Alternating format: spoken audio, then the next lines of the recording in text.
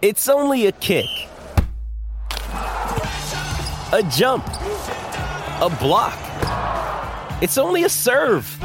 It's only a tackle, a run. It's only for the fans. After all, it's only pressure. You got this. Adidas.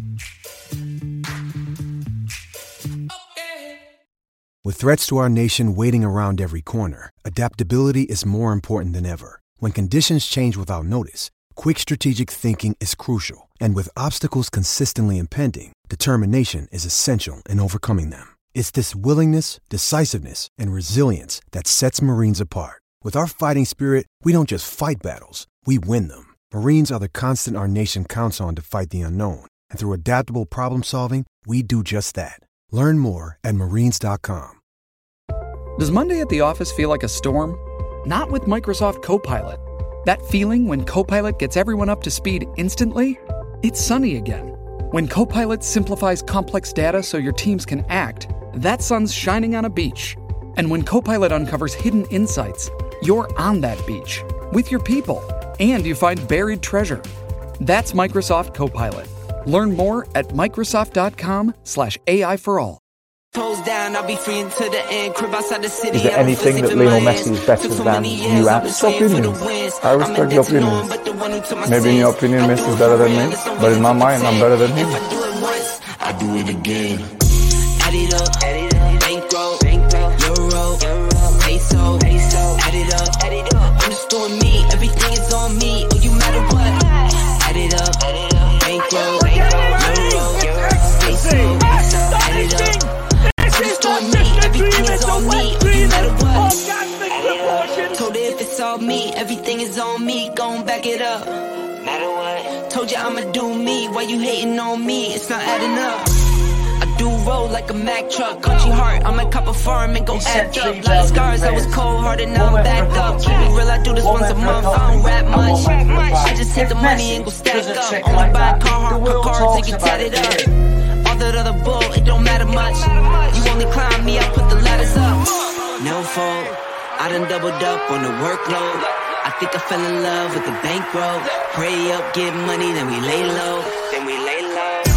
Add it up, bankroll, euro, peso, add it up. I'm just doing me, everything is on me, oh you matter what. Add it up,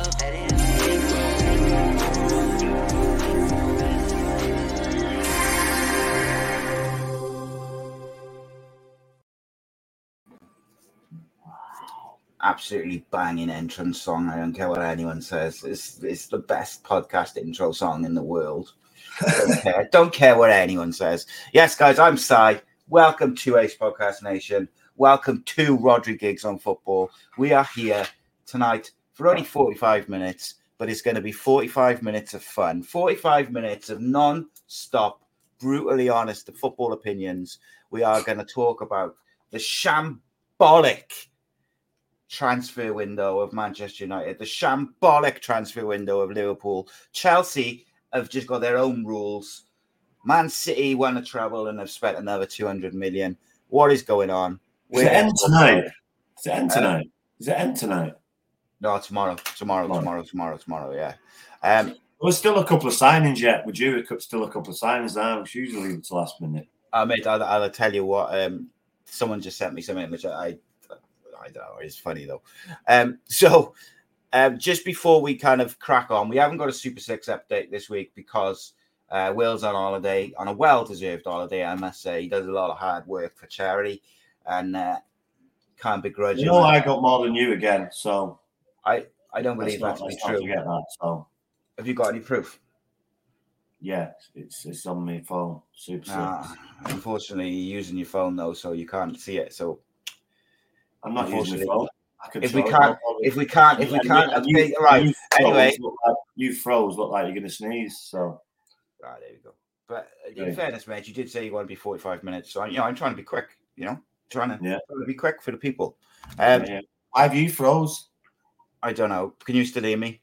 Yeah, I can still hear you. Right, that's fine. It'll catch up now. It's my computer's playing silly buggers. So basically, my brother is he's running a thing, and he's doing a charity run, basically, raising money for Crohn's and colitis sufferers, which obviously includes me, because I have Crohn's disease, as I've talked about before. So I wanted to bring attention to it. I was meant to wear the t-shirt, but as usual, I forgot. I got form for that. Just ask Away Day Apparel. Actually got them on tonight. But there we go. But if you'd like to donate or support his run, then please do. I'll chuck the link and everything in the description. Obviously, it's a disease and a charity which is close to my heart. And I know a couple of people who watch the podcast have already donated. So I appreciate that massively, you guys. And I can't find the post, but I will put the link up straight after the show. My computer's completely frozen, so we'll just crack on without that. I am joined as ever by the one and only ex-Salford City, ex-Aberystwyth Town, Mr. Rodri Giggs. How are you, my friend? You good? The computer's frozen. Good start. Good start. Let's go. Switch over quick to the phone. Today has just been one long fucking disaster.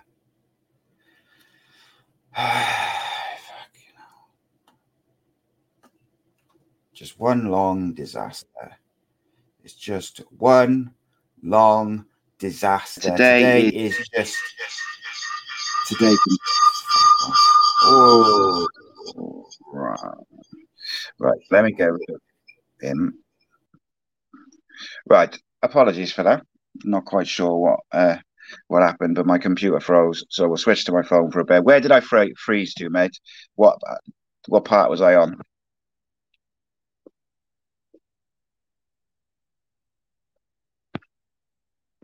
Oh, mate, I got no sound. Today can just piss off, like, to be quite honest. Right, give me a sec. Just talk, mate. Talk about the marvellous football that Cardiff City played this week. Well, I saw this mic out.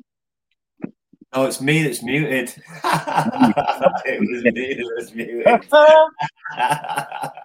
Shambolic. Right. The kids were playing outside and he started screaming, so I better mute that. And, I can see you scrambling and I seen the red button mute. I thought, shit. I thought I was going insane then because he was on and it just wasn't working. Right, no. We are here. I am joined by Rodri Giggs. I think we got that far. I don't know what people heard, so I'm going to very quickly. I'll say it again. We've talked about me beating you in Super 6 again, but obviously we can't go into it because Will's not here. So, yeah, moving swiftly on. Yeah, indeed. My brother's doing a run for charity, raising money for Crohn's and colitis, which is obviously a charity which is very important to me because I got Crohn's. If people want to donate and stuff like that, I'll chuck the link up in the description and on social media. It's on my Facebook afterwards. I know a few other lads who watch the podcast and channel have already done so appreciate you. Thank you very much. And let's move on to the football because what that was, that little 2 minutes or 3 minutes of internet problems was pretty much my day encapsulated because it's been I had a puncher and all sorts. Right, mate, before we start on the football, I want you to think about this and then tell me at the end, what are the top 5 bands to come out of Manchester in your opinion? Okay, so we'll go back to that at the end. Plenty to choose from, but I'm interested in your take on it. All right. Manchester or Northwest? Manchester. I give you Northwest, but you can't have the Beatles, for instance, because they're shit. Because they're shite. Right. Yeah. Transfer window's going mental, mate. What I don't understand, and I still don't understand, and I will never understand, is United are bidding 2 million loan fee for Amrabat because they can't find 22 million. Effectively, so I go through the reasons why in a minute, but then you've got Chelsea spent about literally, not even exaggerating, about 1.5 to 2 billion in the last 12 months. And they're still signing players. They're signing Cole Palmer from Manchester City for 45 million. You've got other teams have got money. Effectively, everybody, Nottingham Forest got money. They're buying all these. Nottingham Forest put a bid in for Amrabat, which got accepted by Fiorentina, but he turned them down. So they've got money. They've spent money, but for some reason, they don't want to put anything else more money in it. Well, right. Do you understand that now? These have rinsed the club dry, and they're not going to put any of their own money in. These people who are coming in, Todd Bowley or whatever his name is, come in and properly invested. These have been here 20 years, rinsing the club year in, year out, and there's nothing else to rinse. That's why they need to get rid. So this is why, even as someone who's not a United fan, right, I will not have a fan of any club stick up for the Glazers and say, oh, yeah, but they've spent money for United. They have never spent a penny of their own money. And so just for anyone who doesn't understand why a club of United size cannot spend any money, this is why. So Kieran Maguire, who is like a football finance expert, has put this thread up on Twitter, and it says, some have contacted me re why United's FFP issues, given the Premier League limit, is £105 million loss over 3 years. He says that's not quite the case. The limit is 15 million plus up to 90 million in equity investment from the owners. So basically, you can have a loss as a football club, which is 15 million plus the owners can put in 90 million a year over that 3 year period to make up to £105 million, which can be your loss, and then you can kind of effectively run your spend as you want. The Glazer family have only put in £0 million in those 3 years, so the allowable loss that United have is 15 million. So in order for them to navigate, if you think how much they're paying out in interest and dividends to the Glazers, that's why they've got to sell players to buy players. This is what people need to understand. If Manchester United was not in any debt, they would outspend anyone because they earn the most. They have the biggest. They just have the biggest sponsorship deals. They get a lot of money off that sponsorship from TV. It's just not a massive amounts of much, but then you've got these billionaires that are spending billions. Yeah, it's outrageous, mate. Absolutely outrageous, because what you get is you get a club the size of United's who can't, and we're not talking, they can't find 100 million to buy Declan Rice or 200 million to bid for Mbappe. You're talking Fiorentina have said this week that they would accept 18 million pounds, so about 20 million, 22 million euro. 18 million pound player, and United cannot afford to do it as a deal. They'll do it, but they'll just just drag it out. It's going to be a last minute deal. It's just pathetic. It's just so badly run. Did you see the offer they put in? Stadium's falling to pieces as well. It's the training grounds. There's leaks in the roof in the stadium. Outrageous, mate.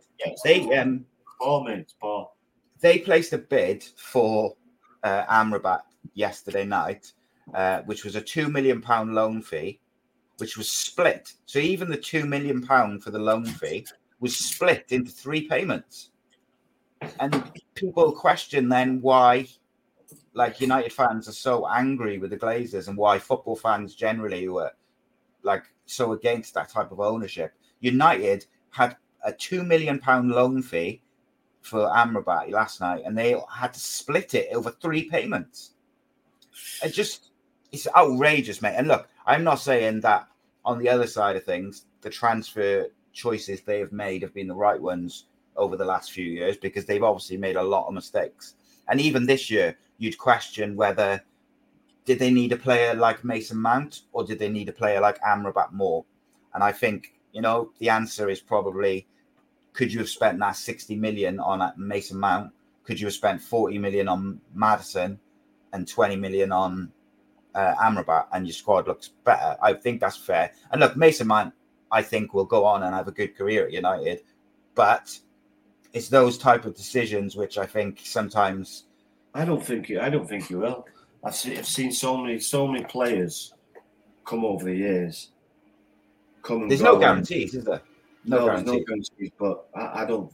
What I've seen, it's not been a good start for him. It's not been a good start. And what I've seen over the years, and I've been watching it a long time now, players don't really have a good start. It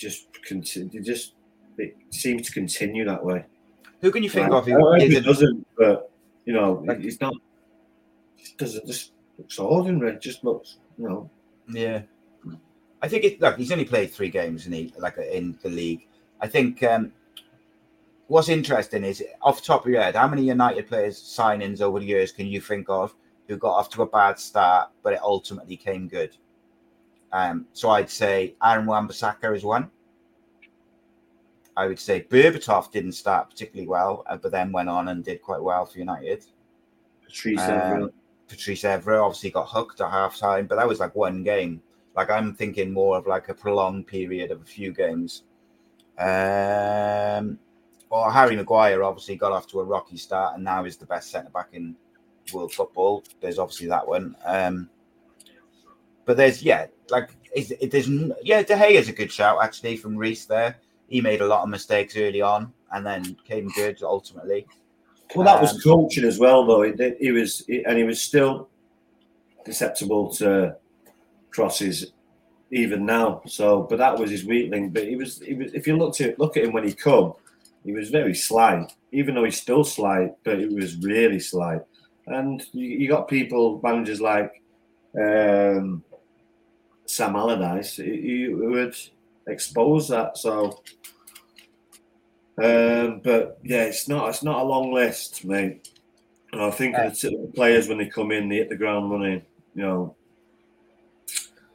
When they don't, help them wrong. So another thing, which I was going to tell you this message I just got sent about half hour ago. So someone, one of my mates, who's like a sort of football journalisty type media guy, towards the Northwest way, text me and said that United are trying to get Reguilon from Spurs. He's the left back, is doing a medical, or is about, he's got a medical booked in. They're trying to get Amrabat on loan and then buy him at the end of the season. And they're also trying to get a striker in, which will also be a loan. And I was like, it boggles my mind, mate, because they turned down that money, didn't they, from West Ham for McTominay? What was it, 30 million?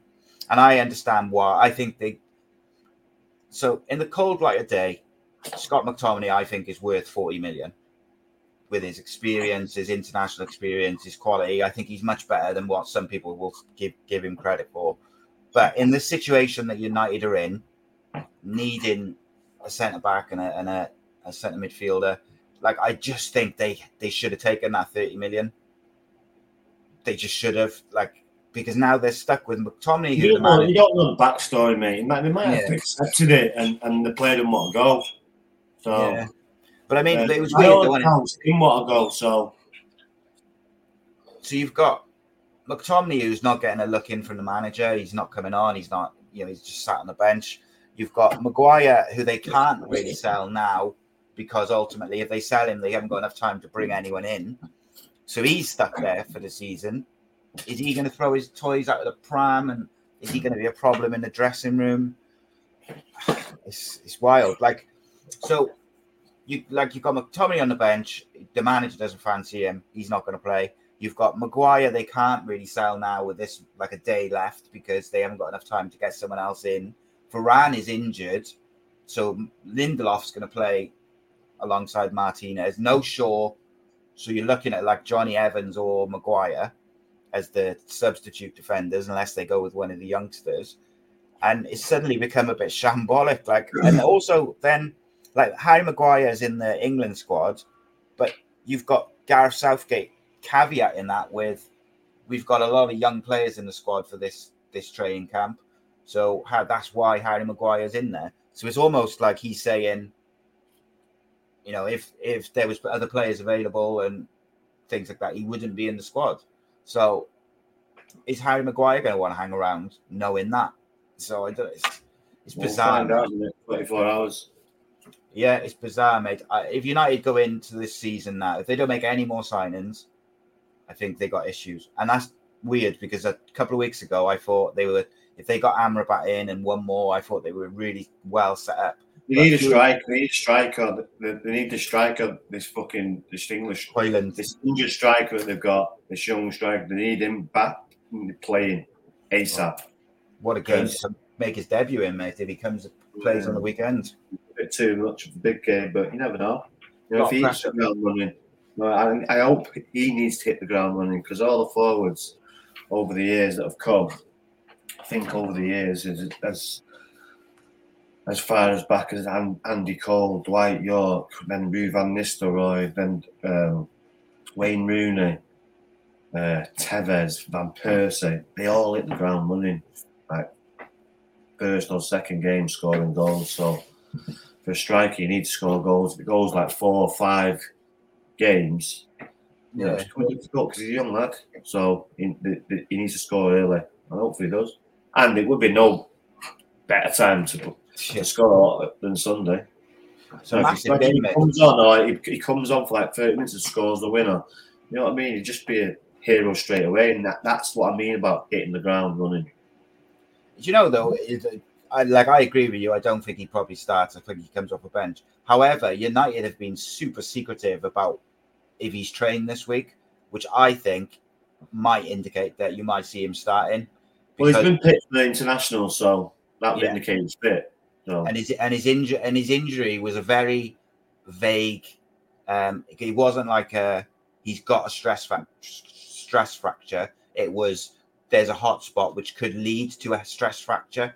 So I wondered how much is it just he wasn't quite match fit, and they've just been getting him, helping him along a bit and giving him some time to settle into the team and the area and all this. So I'm going to be interested, mate, because I didn't think Arsenal were very good on the weekend. I got to say, like United were terrible for 5 minutes, but Arsenal, I thought, were very lucky not to lose to Fulham. It's whoever turns up in these games, and then if they both turn up, then it's.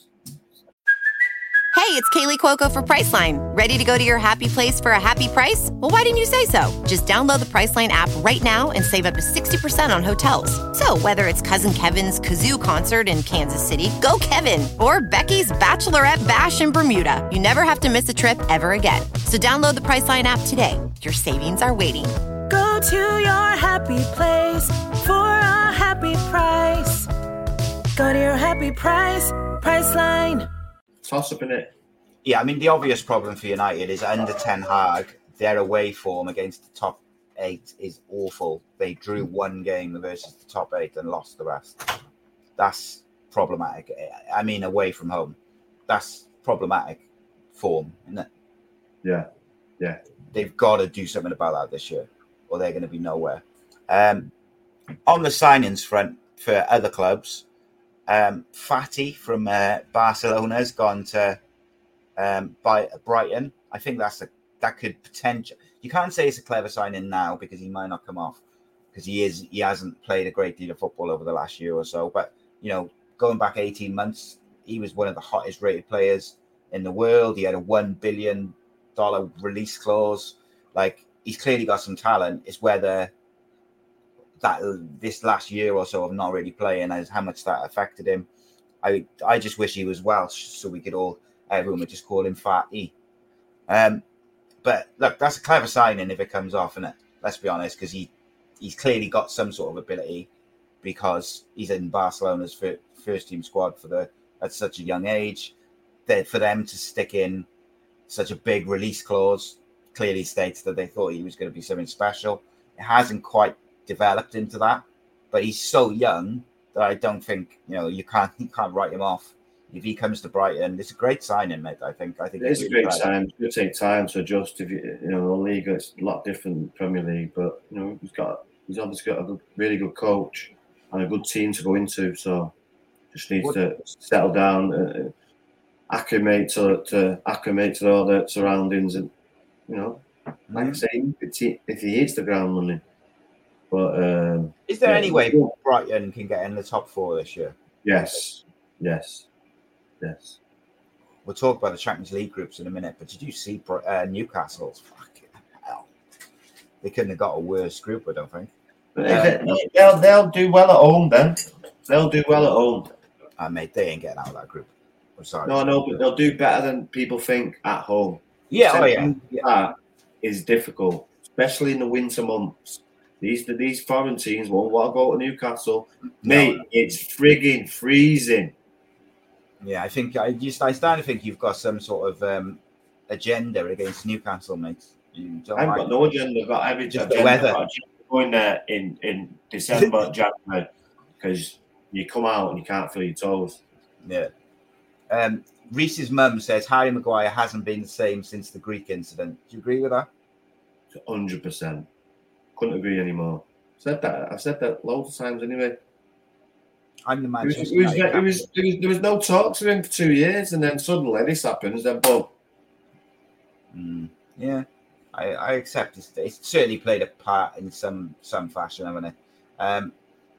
It shouldn't, but yeah, it just haven't it? So Gravenbach is gone to Liverpool. I think that's a great start. I think he'll do so well for Klopp. He will. He's exactly the type of player which Klopp will do well with coaching, and he's a quality player, mate. He's just couldn't get in the Bayern team.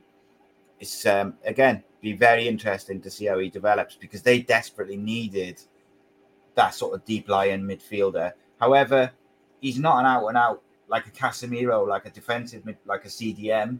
He's more of a Frankie de Jong, like probing, and so I still think they're lacking a bit of defensive cover in the middle of the park. But there's still a day left, and I think you'll see United, Liverpool, maybe some others.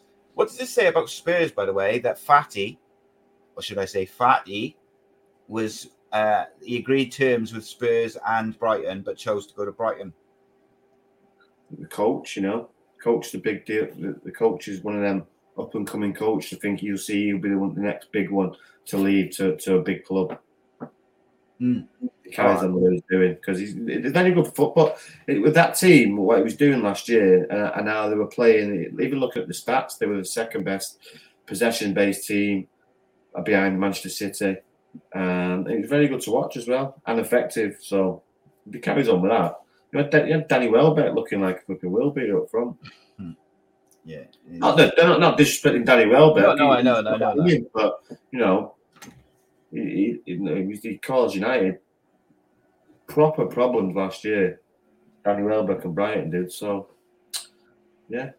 Danny Welbeck on his day, I think, is quite an. He's an handful because he's tall, he's big, he's quick, he's lanky, he's got a good touch, he can score, he can get hold of it, so he can do everything you want in a striker. He just gets injured a lot.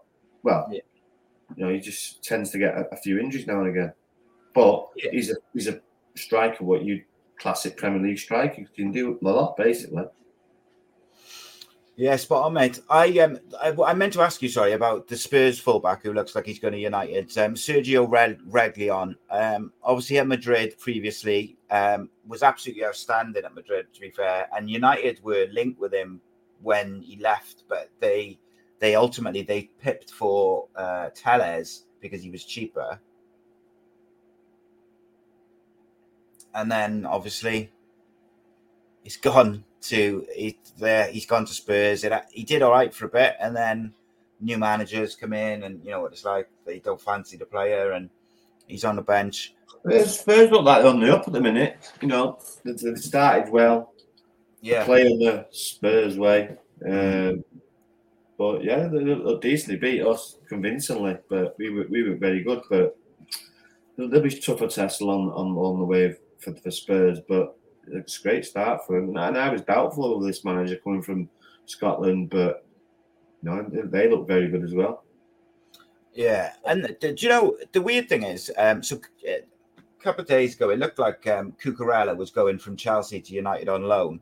It was all set. They'd agreed a loan fee and everything, and then Chelsea played him in the Carabao Cup yesterday, which means he cup tied from not just the Carabao Cup and the FA Cup. So what United then said was that they would take him until January, but they only wanted to loan him until January. But from the player's point of view, if he goes to United, he can't play for another club this year because you can't play for 3 clubs in the same league, or I think it might even be 3 clubs. So he'd have had to sit on the bench at Chelsea for the rest of the season. So Chelsea said, no, you've got to take him on for the full season. United said, well, no, because he can't play in the FA Cup or the Carabao Cup. And then now they've moved on to this guy from Spurs, Reguilon. It's really weird, mate, because I didn't really see the benefit of Chelsea playing Cucurella in the Carabao Cup yesterday, knowing that he was on the brink of going on loan to United, other than to cup tie him on purpose, maybe. I thought they was looking at Rico Henry as well, which I would have welcomed as well. But obviously, this Cucurella. Well, they've been linked with like every left back under the sun, haven't they? In the last week, it's crazy. Why aren't they giving Alvaro Fernandez a go? I thought he looked pretty good in pre-season. Pass. Do you think it's just the pressure? Do you think it's just the pressure of having him as your first choice? Especially to go in for Arsenal, against who will it be? Saka. Come on. But they could play. They could play Dallo on Sunday, and they probably will play Dallo there. But for going on, just don't fancy him. Some managers don't fancy it. Some managers do. It's the way it is. Yeah, it's a weird one, mate. I wanted to talk to you about Arsenal a little bit because, like I said earlier, I wasn't particularly impressed with them on the weekend. I thought they looked, at the end of last year, they looked mentally soft. They looked like Partey and Zinchenko and these players. They all looked mentally shot. And I thought they looked quite similar in the second half against Fulham. They play in this weird, they had like, I think it was it Partey was in defence and Havertz in midfield. Ask you a question, right? Do you think sometimes Mikel Arteta tries to be too clever? Like he overthinks it, Yes. And tries to play players where they really can't play. Or they not can't play. They just haven't got it yet. We've seen it can work if a defender comes into midfield and he's really comfortable on the ball and can become a midfielder and become that extra man. But it takes work.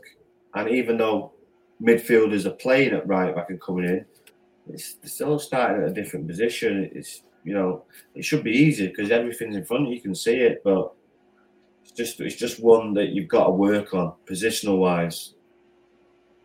Do you think that his the comparisons that he gets towards him and Pep, do you think that's part of why he's trying to or why he overthinks it so much? Because it's just that there's a philosophy there, and they've obviously got the kind of the same philosophy to try and get extra man in midfield to give overloads, and they've obviously worked together. And they've when you work together, you pick up little bits from different coaches and different managers. Yeah, so that's what he's probably done. And yes, it is. It's kind of like Pep's, but he'll have his own kind of style. But that's what you do as a coach or as a manager. As you're going on as a player, you see coaches and you think, oh, that's good. Oh, that didn't work, so I'll leave away. And that's how you go through. And when you're into coach, you think about them experiences and implement it into your coach and manager or not, if it's a negative one. So, I will die on the hill, mate, that Kai Havertz is not a central midfielder. No one will convince me otherwise. I don't think he's a central midfielder. He's more of he's a number 10 in it. Yeah.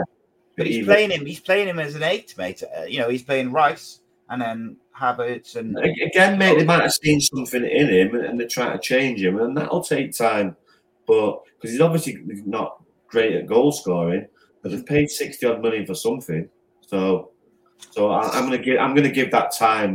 Nothing shows me that it's going to be a good signing, but I'm willing to give that one time because he's got good touches. He's got something. He just some needs to be better, a lot better. Maybe like Arteta's seen. You're telling me Havertz is more expensive than a Scott McTominay? What I mean? This is what I mean. It doesn't make any sense.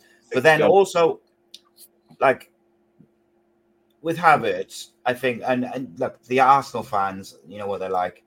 They were in full flow after the Fulham game. Martinelli is shit, according to them. Havertz is a waste of money. Partey should get out the club. Saka is the only one that doesn't get any grief. Who else was it? Saliba, Ramsdale. They're all, it's 3 games into a season, man. That's Arsenal fans in it. That's modern society as well these days. Back in the day, you wouldn't get all this crap, but it's social media. It's just pressure, more pressure. Has social media ruined football fans in terms of everything's instant, so it's just you get idiots who are more vocal and get heard, or have football fans' knowledge got worse over the years? Yeah, it's got worse because you get people talking about it who really don't understand, but then you obviously get people. It's got its plus and its minuses. You just got to weigh out which is the pluses and which is the minuses, because yes, there's a lot of because I can't be say just because play the game you don't know, because that's wrong. It's just it's absolute rubbish. Of course you can be able to know the game if you haven't played it, but you just got a better insight if you have played it at any higher level. That's all. And you know the ins and outs and how it really works. But then you also get people like Agbong Lahore and Jamie O'Hara and these. Yeah, no, they're just working and getting for clickbait, aren't they? These are and ultimately the bitter people and really wouldn't be there if the careers went the way they wanted to. So yeah, you don't really take notice to people like that. And I also think there's it is like a tale of two sides, because while social media has created these fans who are instant and toxic and all the rest of it, but you can also, there's certain YouTube channels where you can get some of the best football analysis in the world in terms of breakdowns of tactics and all sorts. There's some incredible work done by some people who are not professional footballers, never been professional footballers, but they understand. So if given a percentage, I'd say 70% was plus and 75% was plus, 25% was minus, because you get these idiots, these clowns who are just doing it. Some of them aren't even fans of their own club. They just slate them, don't they? Reece says Arsenal wanted 50 million for Balogun. He went for 35. They need cover at the back. They're playing Partey at right back. They're sending Tierney out on loan to Sociedad, whilst also trying to sell Emile Smith-Rowe. It feels like they're desperate for cash, but they're not addressing the issues. Do you agree with that? Yes. Yeah, it's a weird one, isn't it? It's the Arsenal. It's on one hand, you think, their window's going quite well, and then suddenly they just look a bit disjointed again. But they'll need more. They'll need more. They've made some good signings. Havertz ones, I've yet to see it, but like I say, I'm going to give it time. Rice would be a very good signing. Keeper would be a very good signing. So I'm not a really big fan of Ramsdale, but they've had a tough injury with Timber, who's gone out in the first game, which he was going to be a good player for him. So they've lost some players early on. Yeah. I mean, same as United, haven't it? United have lost 2 left backs. They've lost Varane, Mount. There's all sorts going on. It's interesting. So as of today, so what are we 20-9, including injuries? Who, in your opinion, has the best chance of finishing second behind City? So you look at the signings Liverpool have made, United have made, Chelsea. I think Chelsea have got the best chance because they just spend until they get it right. They will get it right eventually because they've bought so much, and once they saw that puzzle out, and they got no European football ever. So, pardon? Chelsea. This Jackson kid could be it. Comes in, hits the ground running, scores a few goals. Next minute, you're number 9 striker for Chelsea.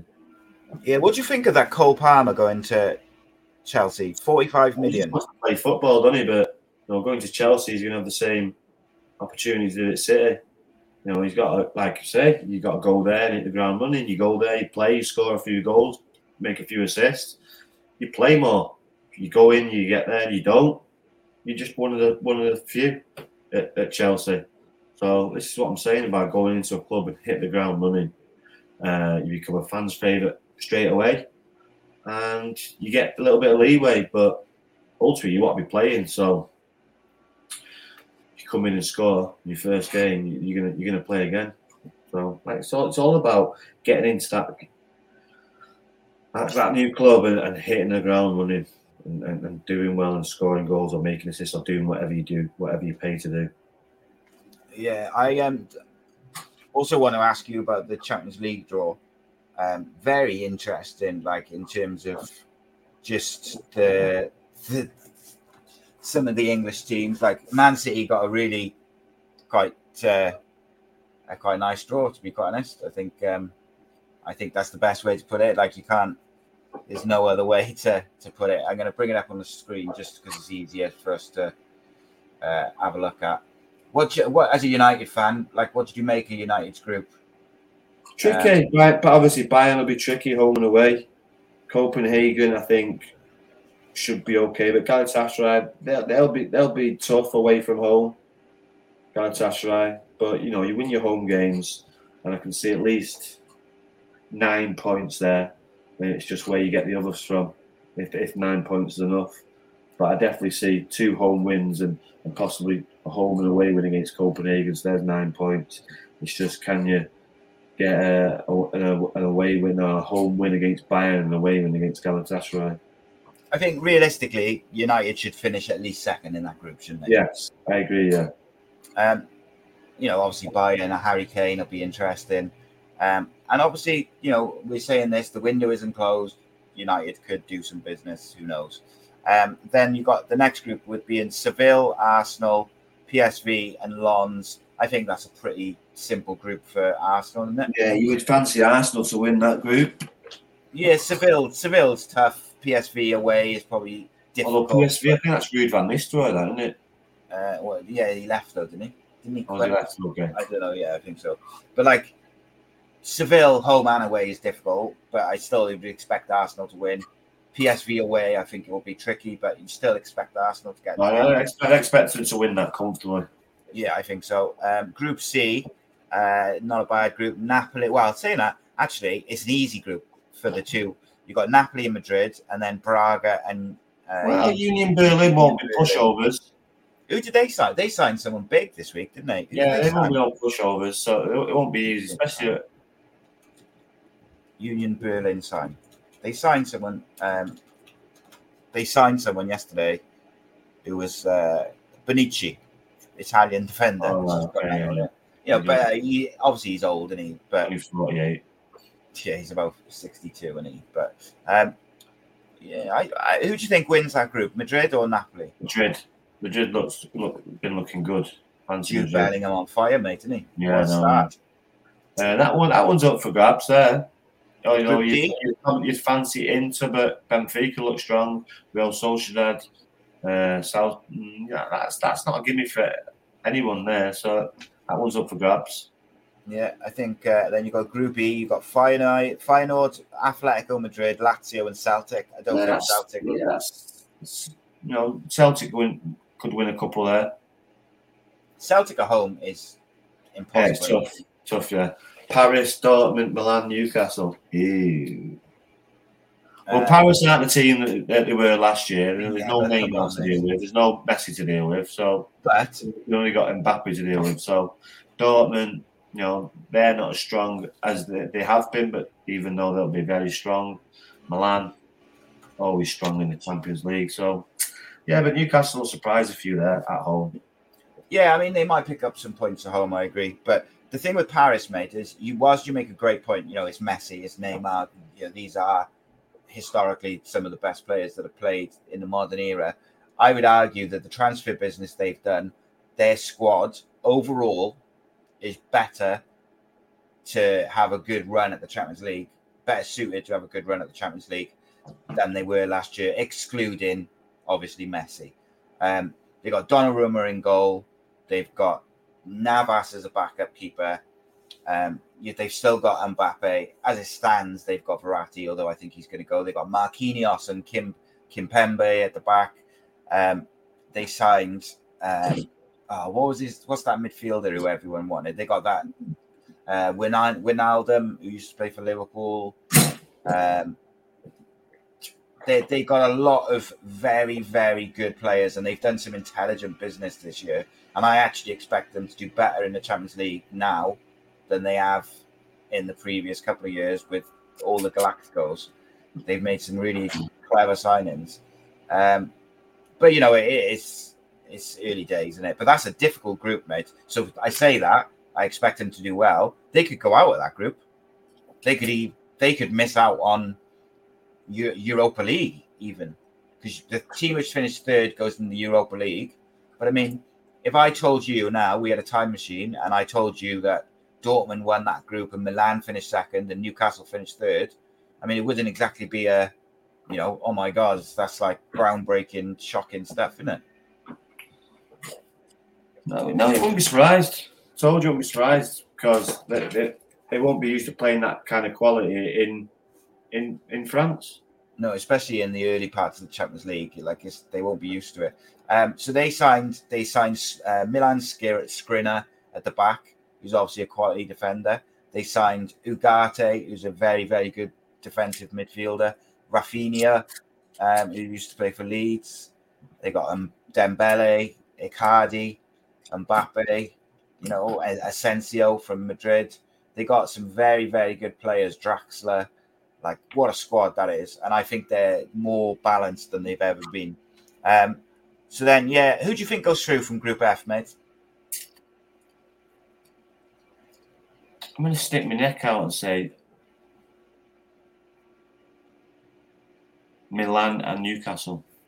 Interesting. I'm going to go Paris and Newcastle. I've got a feeling that Newcastle will win their home games and then pick up a draw in Germany or Milan and just make it interesting. They might sneak through, Group G, Man City's group is ridiculous. I mean, they just won the treble. They just won everything. They could not have got a better group. Oh, my God. Leipzig won't be easy away from home, but other than that, at this point, they may as well just pull out Leipzig and Man City in the same number in the draw. They're always together. Barcelona, Porto as well. Easy, that one. Yeah, that's it. So what's the finish the way that's lined up there? Yeah, Newcastle's the group of death, isn't it? I think that's the hardest group. Yeah. I think it's not hardly the group of death because the teams aren't really that strong, but it's just big names, isn't it? Yeah, I think it's difficult to pick out the top two. Dortmund have been in the Champions League for forever. Won it. Paris, all right, they've not won it, but they've been in it and strong and always got to the last stages. And Milan have always been a stonewall in the Champions League, won it multiple times. So yeah, it's difficult, but not as strong as it would be 20 years ago. Yeah, and I think even though Paris would be a gimme there 20 years ago. Yeah, well, it would have been. Yeah. And 20 years ago, you'd be playing like Kaka, Costa Curta. Yeah, it's interesting, mate. It's all interesting. I just don't see Celtic. They might, but maybe like a team like Celtic, they're looking at their group and they're thinking, well, if we can get third, we're in. You drop into. I think just no shot in the home games, and see if you can nick one. Because Celtic Park, like I say, it's tough. And you go up there as well in the if it's the winter months. If it goes into January, if you're playing before. Yeah, it's not easy. It's cauldron up there. It's noisy, and it's they always do well there. I remember United going up there multiple times, and would draw or got beat once. So it's not easy, and they were strong sides. United took up there as well. Yeah, and I think like Newcastle and Celtic in particular, they're so difficult to play in their own places that, like you say, some of the teams from around Europe, they won't fancy it at all. And look, Newcastle have got some very, very good players. I know they've had a bit of a wobble the last two games, but they have got some very, very good footballers. They started really well, and I think you write them off would be silly, even in that tough group. But of course, it's going to be hard, isn't it? It's going to be hard. Let's be honest.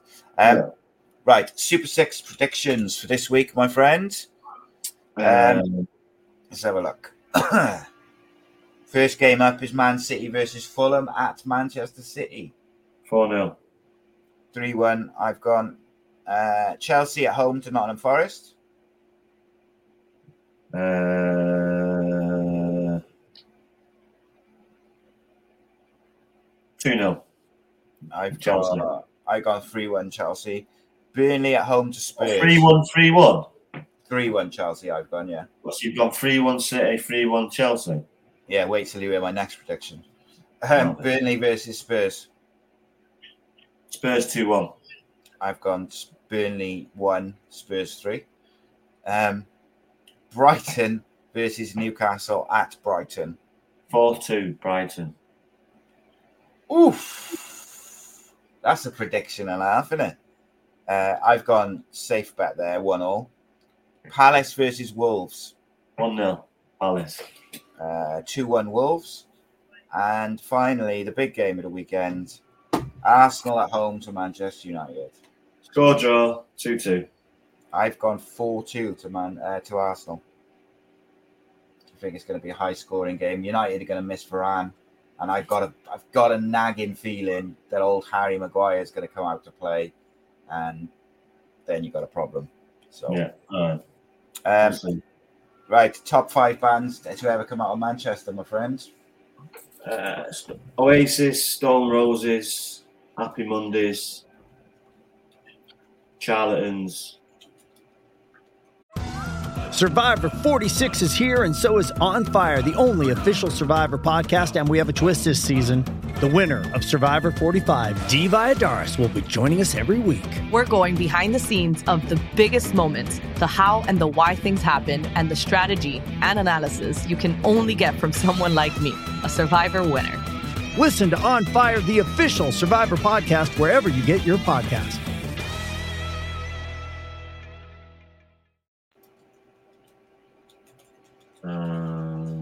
No Joy Division? Who?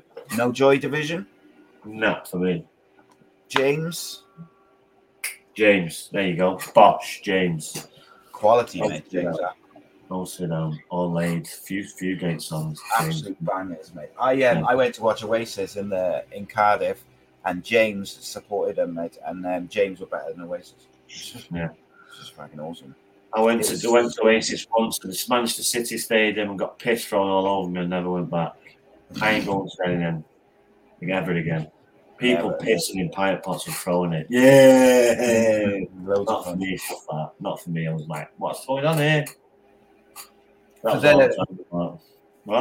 the Millennium New Year's Eve, I went to the Manic Street Preachers concert in the Millennium Stadium, and I left at about 10:30, 11, and saw in the new year in like a pub next door because it was so shit. You had to queue for literally like 2 hours to get a beer. You were only allowed to buy 2 beers at a time, so you couldn't even queue up for your mates and get like a couple of you and get loads. It was shit. And I said I'd never go back to a stadium to watch a gig again. It's the only other one I've been to. The Manchester Oasis one at City Stadium. I'm trying to think which others I've been to. I'm not really a big concert guy. I went to Snoop Dogg at the MEN. Was that good? What? Was that good? That got shut down. Someone let a firearm off. Oh yeah, that's right. I remember now.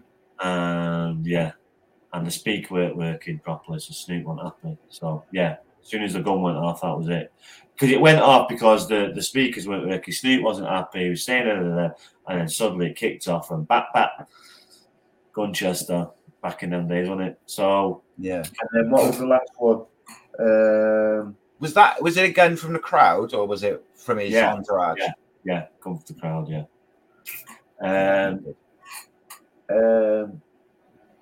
I'll take that. Manchester Cricket. Fucking hell! Talk about extremes. Lancashire. That was the best one. Lancashire Cricket Club. It was in the summer. Old Trafford. Sat outside in the summer. It was nice summer evening. Better take that. Sweet. I tell you what I did go to, which was good in the summer, was the Mighty Boosh Festival. That was flipping awesome. There was the best thing I've been to is music wise was I went to Glastonbury a long time ago, and that was because it got so much variety, hadn't you? Yeah. You know, you listen to David Gray, and then you listen to death metal, and then you got the streets there. Yeah, it was open cinemas, any food you want, good vibe, families mooching about. It is big, but yeah. What do you think of the best band you've seen or best artist you've seen play live in terms of the quality of their voice and that sort of thing? Well, that's the only 3 people I've seen live. What do you mean? All right, so take that was the best live, would I? No, I mean, it was just like the best. Yeah, I had the best time. Well, not necessarily the best, but I'd rather listen to Oasis than take that. But best band I ever saw live, Jamiroquai. Well, they were incredible. Now in my car. Yeah. Put it on the other day when good summer music, isn't it? Put it on the other day at work, and all the kids were like, "Hey, what's this, man?" You don't realise it's like 30 years old. Yeah, it's mental, mate, isn't it? Like I was listening to Jamiroquai when I was at Torquay on my first year apprenticeship, because that's when it just come out. And it was 1993, 1994. It's mad that isn't how long ago that is. Jesus Christ. That's when it come out, and it was massive. I remember that like that. Gabrielle Dreams. Yeah. All That You Want is another bit. All that. Ace of Base. Yeah, Ace of Base. Shaggy, Shabba. Good stuff. Proper. Yeah. I tell you what, James live was probably up there, but they were obviously the support act. But they got so many. I was told by my family member that there'd been a lot of people. The best person they seen live was Michael Jackson. Yeah, I've heard the same thing. That was when he was in Cardiff, the Old Arms Park, or when he did Cardiff. Yeah. Do you know who was the worst I seen? And I was so gutted because he is one of my. Don't say Tom Jones. Ian Brown, mate. Oh, right, yeah. Mate, we were. Do you know what? Right. It was. Can't really sing. They just got good bands. You know what I mean? But you know, not in the studio, you make anyone. So I went when he brought out his first album, My Style, and it was a good album, wicked.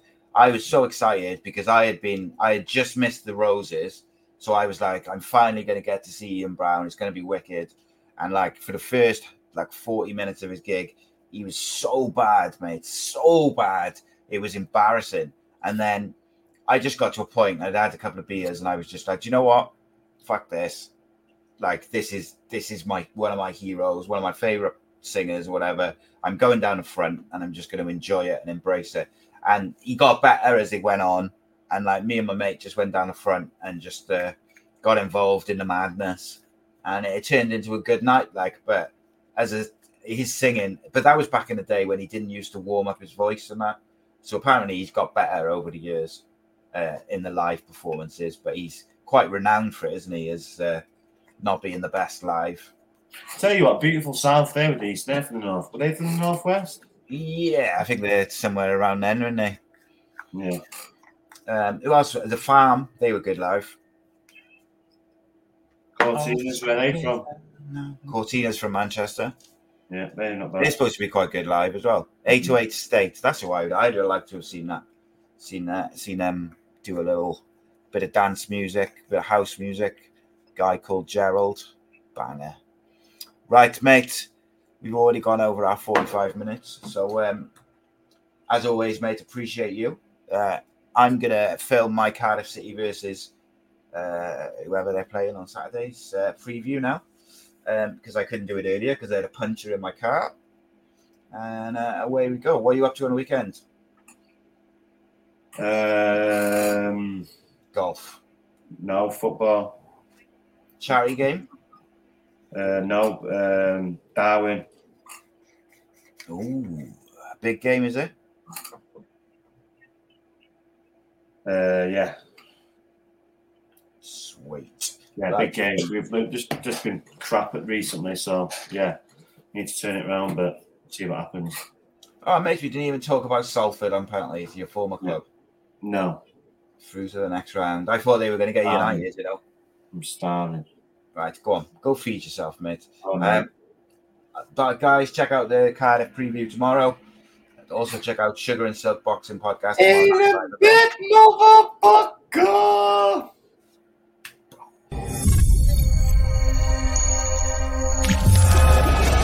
Sports Social Podcast Network.